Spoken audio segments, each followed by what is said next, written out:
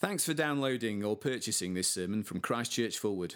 To find out more, visit fulwoodchurch.co.uk or join us on Sundays.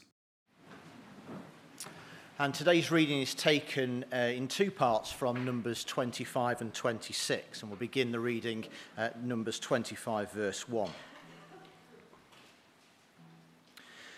While Israel was staying in Shittim, the men began to indulge in sexual immorality with Moabite women, who invited them to the sacrifices to their gods. The people ate the sacrificial meal and bowed down before these gods. So Israel yoked themselves to the Baal of Peor, and the Lord's anger burned against them. The Lord said to Moses, "Take all the leaders of these people, kill them, and expose them in broad daylight before the Lord, so that the Lord's fierce anger may turn away from Israel."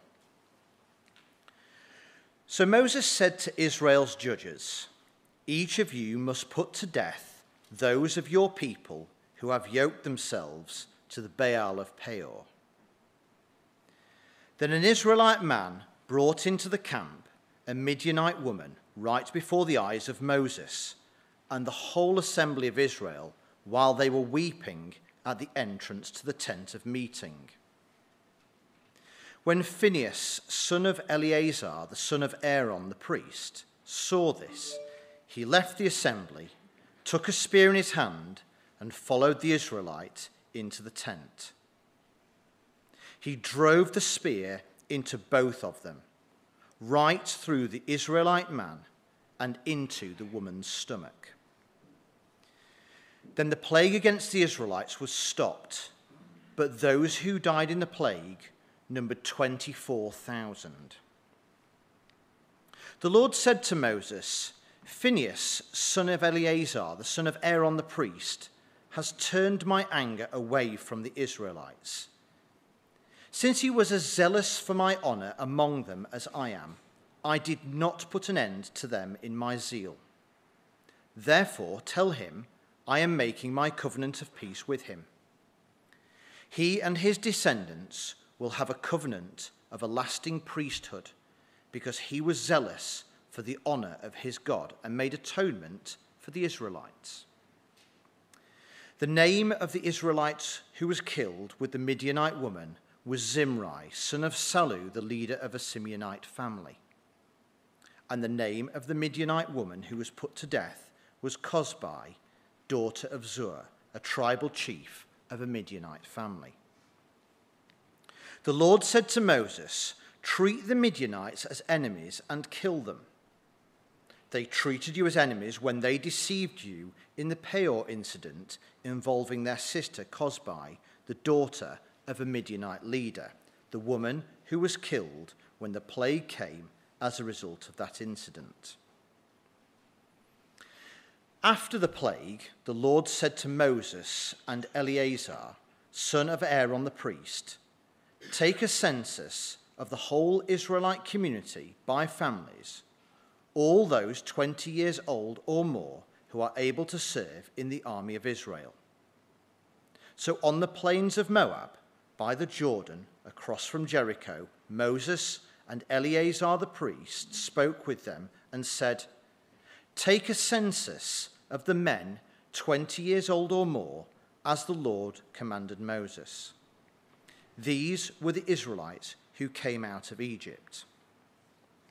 What follows in the next few verses is a list of the descendants of each tribe of Israel. We're going to move on to verse 51 and pick it up from there. The total number of the men of Israel was 601,730. The Lord said to Moses, "The land is to be allotted to them as an inheritance based on the number of names. To a larger group, give a larger inheritance, and to a smaller group, a smaller one. Each is to receive its inheritance according to the number of those listed. Be sure that the land is distributed by lot. What each group inherits will be according to the names for its ancestral tribe.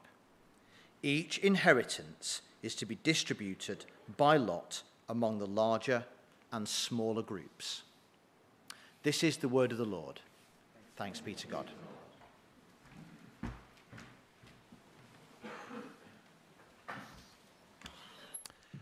Thank you for that reading, Dave. And let me add my welcome to Pete. It's great to see you this morning. I'm afraid I do have a bit of a sore throat. I've checked. It's not the plague. It's just a cold. But you might want to avoid me anyway if you don't want to get a cold after the service. Let me just pour myself a water as well. Hold on.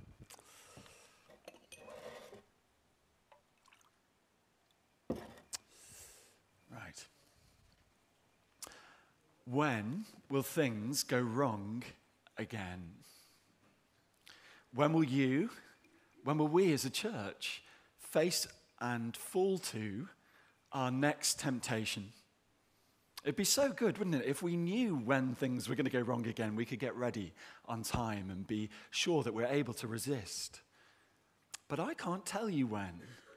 All I can tell you is that temptation will come. It will. And because we know temptation will come, personally and corporately, and because we don't know when, well, it's clear, isn't it, what we have to do? We have to always be on our guard against idolatry. That's the big point this morning. Be on your guard against idolatry always. Idolatry. It's the final sin here in this middle section of Numbers, chapters 11 to 25, in which we see sin disordering the people of God on their march to the promised land. We're going to unpack idolatry throughout the whole sermon, but a quick working definition just as we begin. It's turning away from the true God to love and worship, well, anything else, anyone else.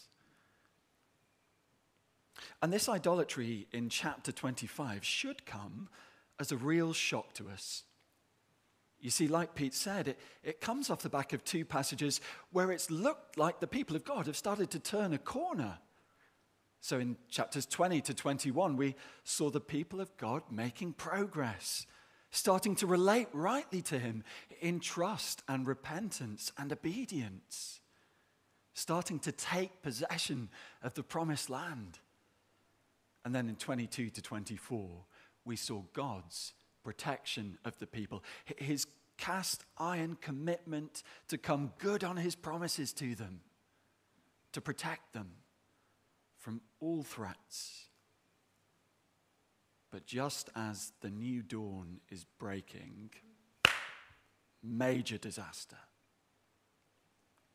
This is the worst disaster in the whole of Numbers 11 to 25.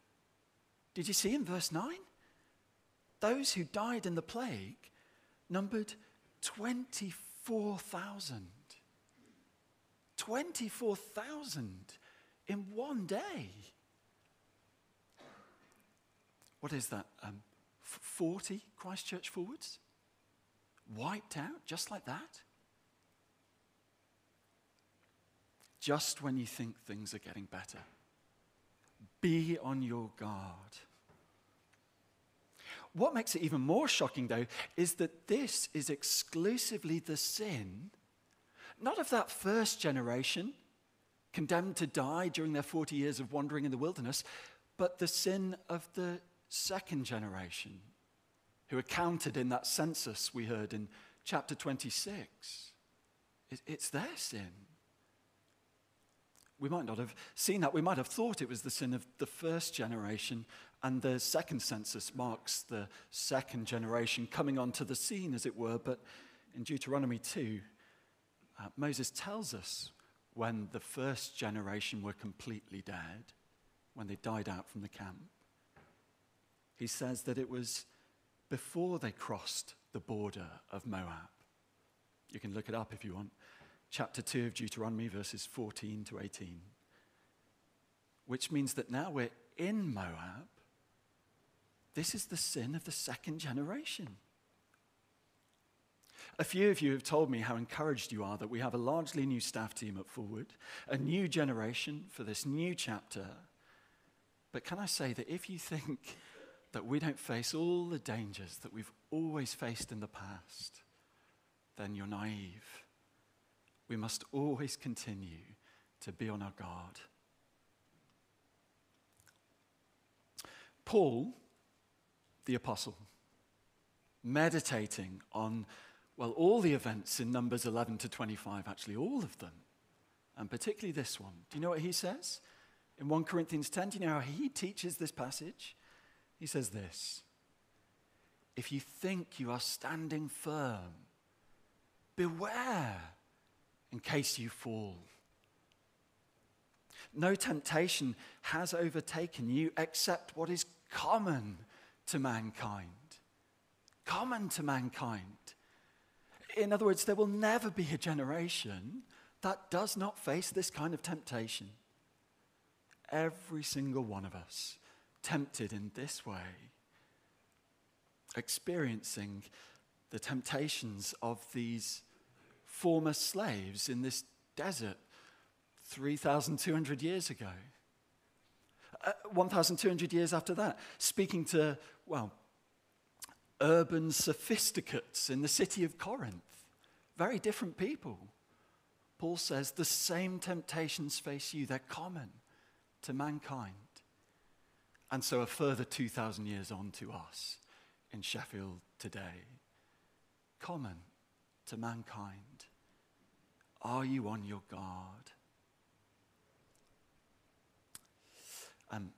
Andy Grove, the co-founder of Intel, said this: success breeds complacency, and complacency breeds failure.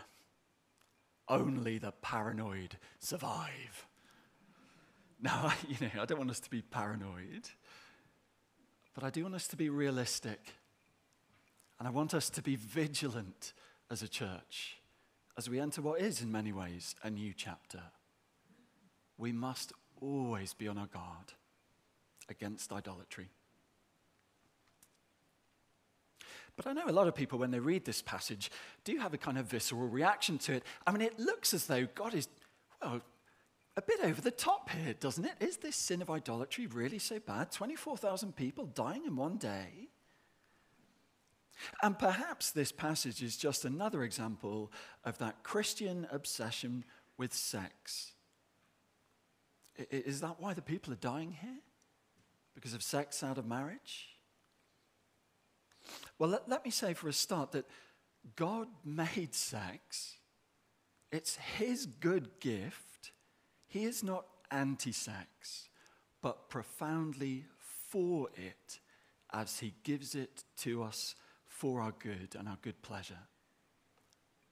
In fact, he made sexuality for us ultimately to teach us something about how we should all, as a people, relate to him, desire him.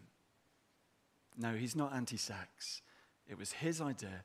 But yes, he made it for a particular context, for marriage, lifelong marriage between a man and a woman, and not for the religious orgies that we see here. Verse 1. While Israel was staying in Shittim, verse 1, the men began to indulge in sexual immorality with Moabite women. That word could be translated prostitution or even adultery with Moabite women, who invited them to the sacrifices to their gods. The people ate the sacrificial meal and bowed down before these gods.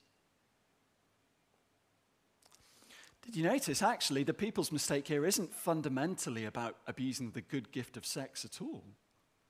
Fundamentally, it's about rejecting the good gift of relationship with God. The summary of what they've done comes in verse 3. Verse 3, so Israel joined in worshipping the Baal of Peor, and the Lord's anger burned against them. The Baal of Peor. That's the name of the Moabite god that they've started to worship here. And notice also when Moses pronounces his verdict, his summary of what Israel have done that's so wrong, again, it's not so much about the sex, but about the false worship. Verse 5. Verse 5, so Moses said to Israel's judges, each of you must put to death those of your men who have joined in worshipping the Baal of Peor. This word joined in the NIV, it's translated quite weakly in my version here. Some versions say yoked, and that's a much better translation, yoked. It's a picture of two animals bound together to pull a plow. You see, this is not a little flirtation with another god. It's Israel binding themselves, making a commitment to now pull in the same direction with a different God. And as the passage goes on, it is this yoking to a different spiritual husband that seems to be the problem God focuses on. The husband language is picked up by God to describe Israel's rejection of the relationship with him. But again, we miss it because of the translation. When Phinehas saves the people, God explains what he's done in terms of a wife and husband relationship. So look at verse 11. Verse 11. Phinehas, son of Eleazar, the son of Aaron, the priest, has turned my anger away from the Israelites, for he was zealous. That word could be translated jealous. Jealous with my jealousy among them, so that in my jealousy I did not put an end to them. In fact, that word zealous is translated jealous all through the whole of Numbers and all through the whole of the Pentateuch. I'm not quite sure why it was translated zealous here. What kind of jealousy is this? Well, it's not the jealousy of a husband riddled with baseless suspicion. It's not a bad kind of jealousy. Do you remember? We've actually seen that kind of jealousy already in Numbers 5, haven't we? It was a shocking passage where we saw a woman suspected of adultery, that same word in verse 1, a woman suspected of adultery by a husband who was jealous, same word as in verse 11, without any evidence. But we also saw in chapter 5 that God wants to protect women who fall under a husband's suspicion in that way. God is not for baseless jealousy. But we also saw that in chapter 5, God is for faithfulness. He takes actual betrayal in husband-wife relationships really seriously.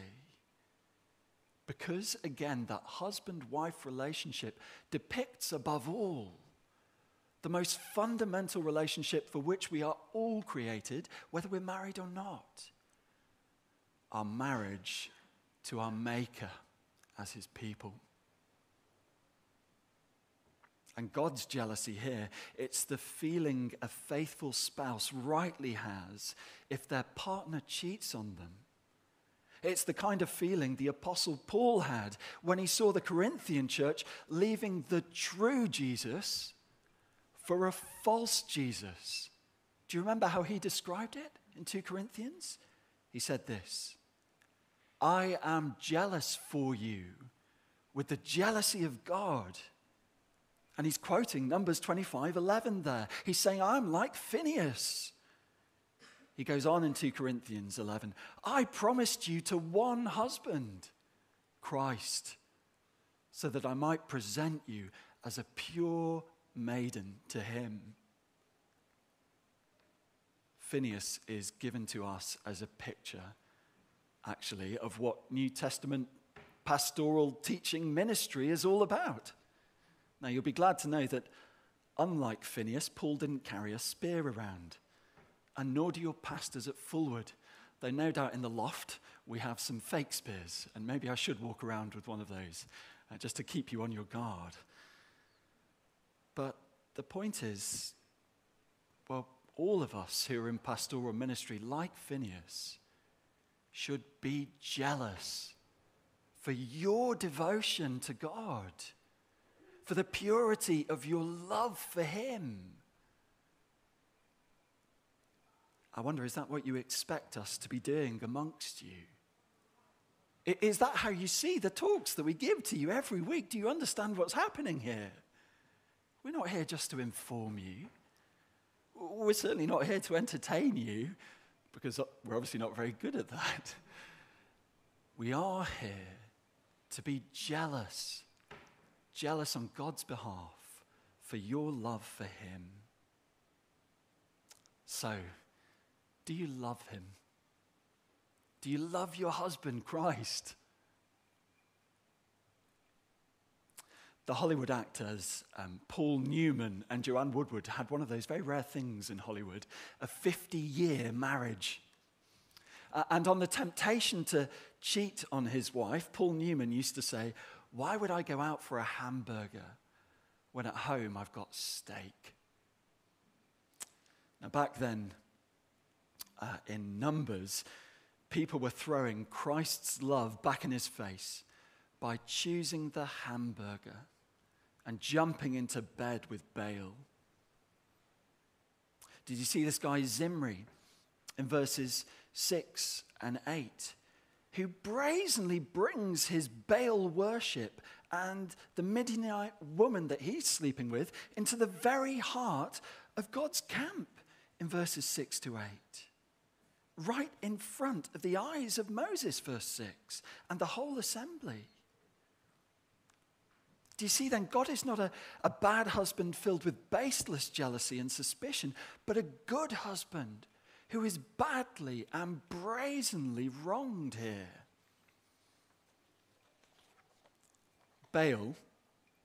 Baals were fertility gods.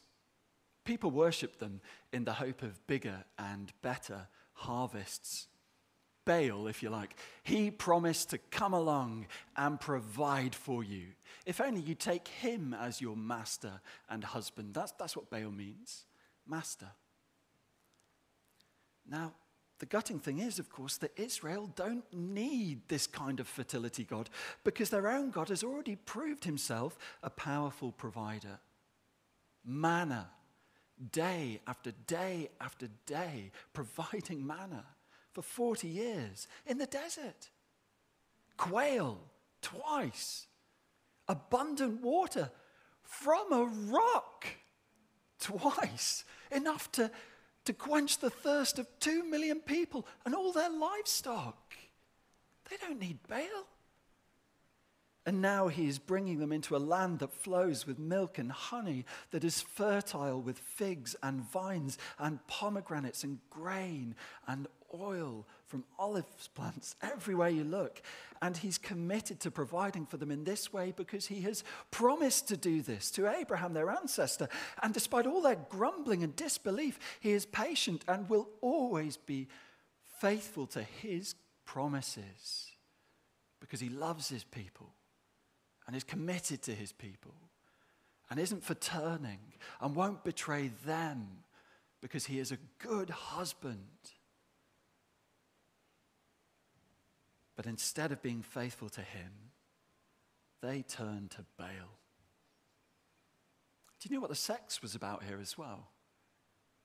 It's ugly. It's so ugly. You see, the idea was that as you had sex in these religious orgies, you would somehow arouse the Baals, so that ultimately at the peak of their arousal, they would then give fertility to the land. It's grotesque, utterly grotesque. It's unnecessary, and it's false. It's not just a hamburger. It's a rotten, stinking hamburger. And this choice of Israel, this choice, this desire, speaks of the perversity of their desires, their hearts. And of course, it's that perversity which provokes God's anger. Can you see how just his anger is? End of verse 3. The Lord's anger burned against them. End of verse 4. He wanted his fierce anger to turn away from them. End of verse 10. Middle of verse 10. Phinehas indeed turns his anger away from the Israelites. And that is amazing, that God's anger could be turned away in this way. But do you see that this kind of anger is just, it's a right response to this kind of betrayal?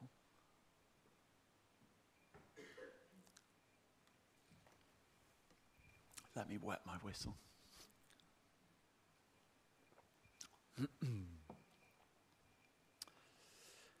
Well, I want to say actually this morning, praise God that we're not like this. Not like these people, Israel, here. And actually, you know, that's not a setup. I really mean it. Praise God that at Christ Church Forward, we have a real love for Christ. We don't want false Christs here. We're jealous about teaching the real Christ.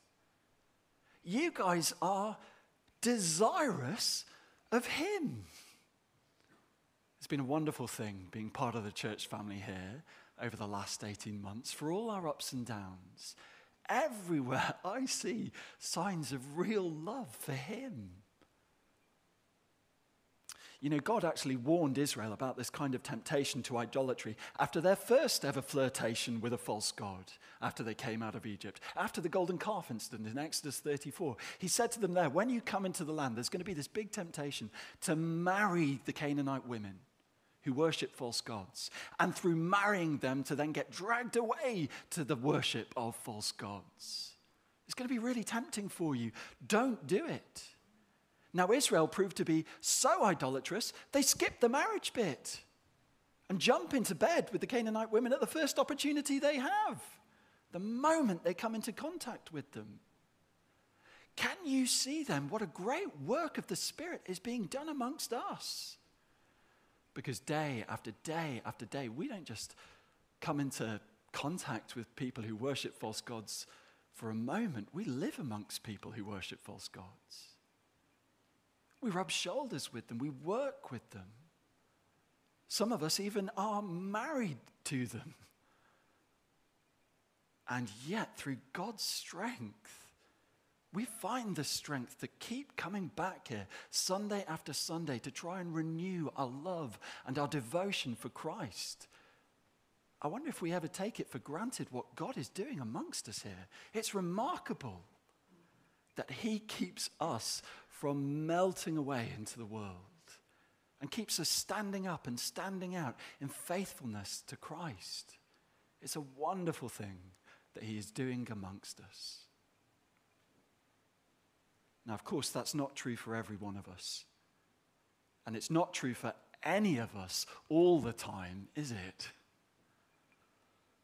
But at Christ Church, we are genuinely and fundamentally Christ's church. You see, I just want to say it would be easy, wouldn't it, to beat ourselves up with a passage like this, but I don't think that would be right. Now, again, there are some individuals who need a wake-up call. I know of some in the student ministry who are naively toying with entering into a serious relationship with people who don't worship Christ. And let's face it, those kind of relationships are enticing. That feeling of being wanted by somebody who wants you in return. And the fact that Christ wants you and wants you to want him back, well, that can so easily take a back seat, can't it, to the girl or the guy that you can see and touch today. And if that's you and you find yourself in that situation, can I say you must wake up to the danger you're in. Hooking up with somebody, yoking yourself to someone who doesn't worship your God could kill your worship, could kill your faithfulness, could kill your faith. Why would you risk that? But I get the sense that for most of us, actually, the challenge here is not to do something radically different like that, but rather just not to get complacent to stay on our guard. You know, even if things are going fairly well in our relationship with Jesus, we need what Matt called this week a healthy fear. A healthy fear of our own ability to wreck the relationship. Every marriage needs constant attention. There's never room for complacency. Amy and I have been married 15 years. So that means we've made it past the 7-year itch. Isn't that good? Have you heard of the 7-year itch? That desire that apparently springs up often about 7 years to run off after another spouse or a partner. Well, we're 8 years past that. We're 15 years in. Isn't that great? Unfortunately, that means we're slap bang in the middle of second decade drift, which is terrible news. Will it be an itch? Might it be a drift? A slow drift? Whatever it is, you can't get complacent. You must stay on your guard. It's interesting, isn't it? Phineas, you can see him as a picture of all sorts of different things in the New Testament, not just of ministers who are jealous for your devotion to Christ, but actually of each and every one of you. You see, what does Phineas do here? He puts sin to death, doesn't he? And we're all to take that kind of radical action in our own lives and hearts, to search out the idolatry in our hearts wherever it's beginning to take root and to put it to death. I wonder what idols are you tempted to jump into bed with? Charette and Julia from the biblical counseling team gave me a few diagnostic questions, which I think are really helpful. What gives you joy when you get it, when you have it? What gives you joy? What makes you bitter when you're deprived of it? What makes you grumble if you don't get it? What makes you feel like you've arrived, like you're home at last, just where you want to be? Or if you're not there yet, where is it you want to get to? And of course, questions like that flow from all we've seen of the people on their way through the wilderness, don't they? As they've grumbled about the Egypt that they've left behind and want to go back to, the old life that they had with its melons and garlic and cucumber, that make them feel like living with God isn't enough to be satisfied.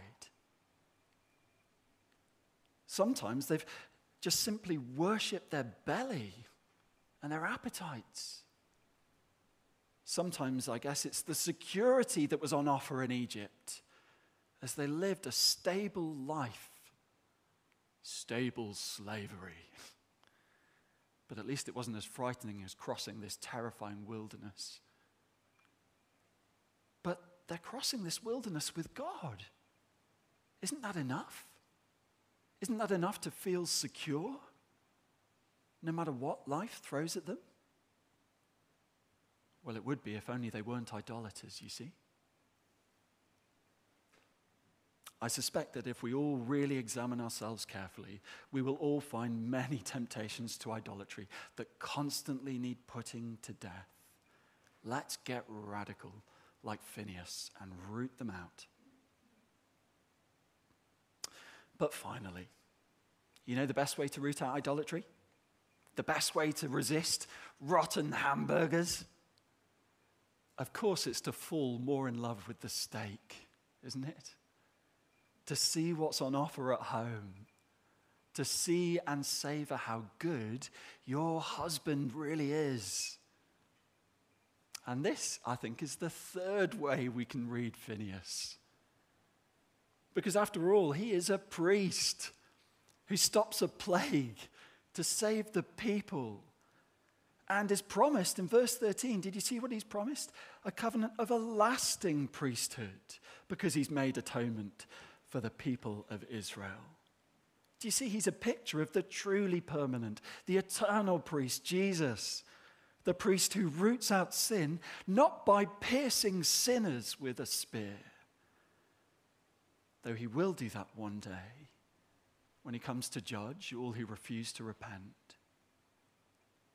But no, he came first to be pierced on our behalf, to die for our sin, that we might be welcomed right into the heart of God's camp, not thrown out as we deserve to be.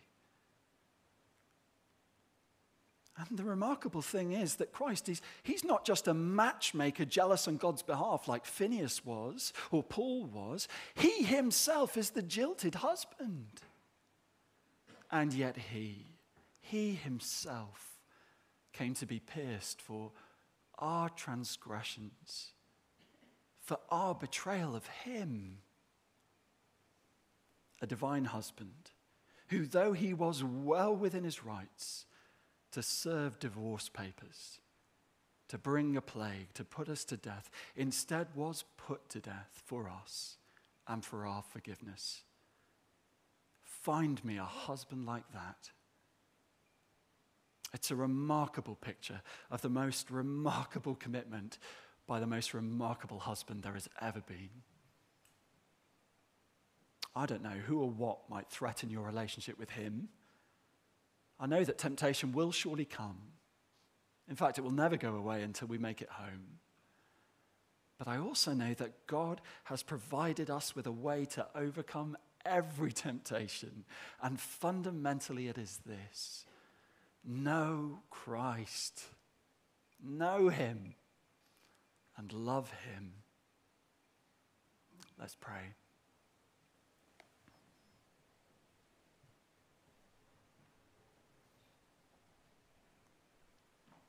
Father, help us to be on our guard today.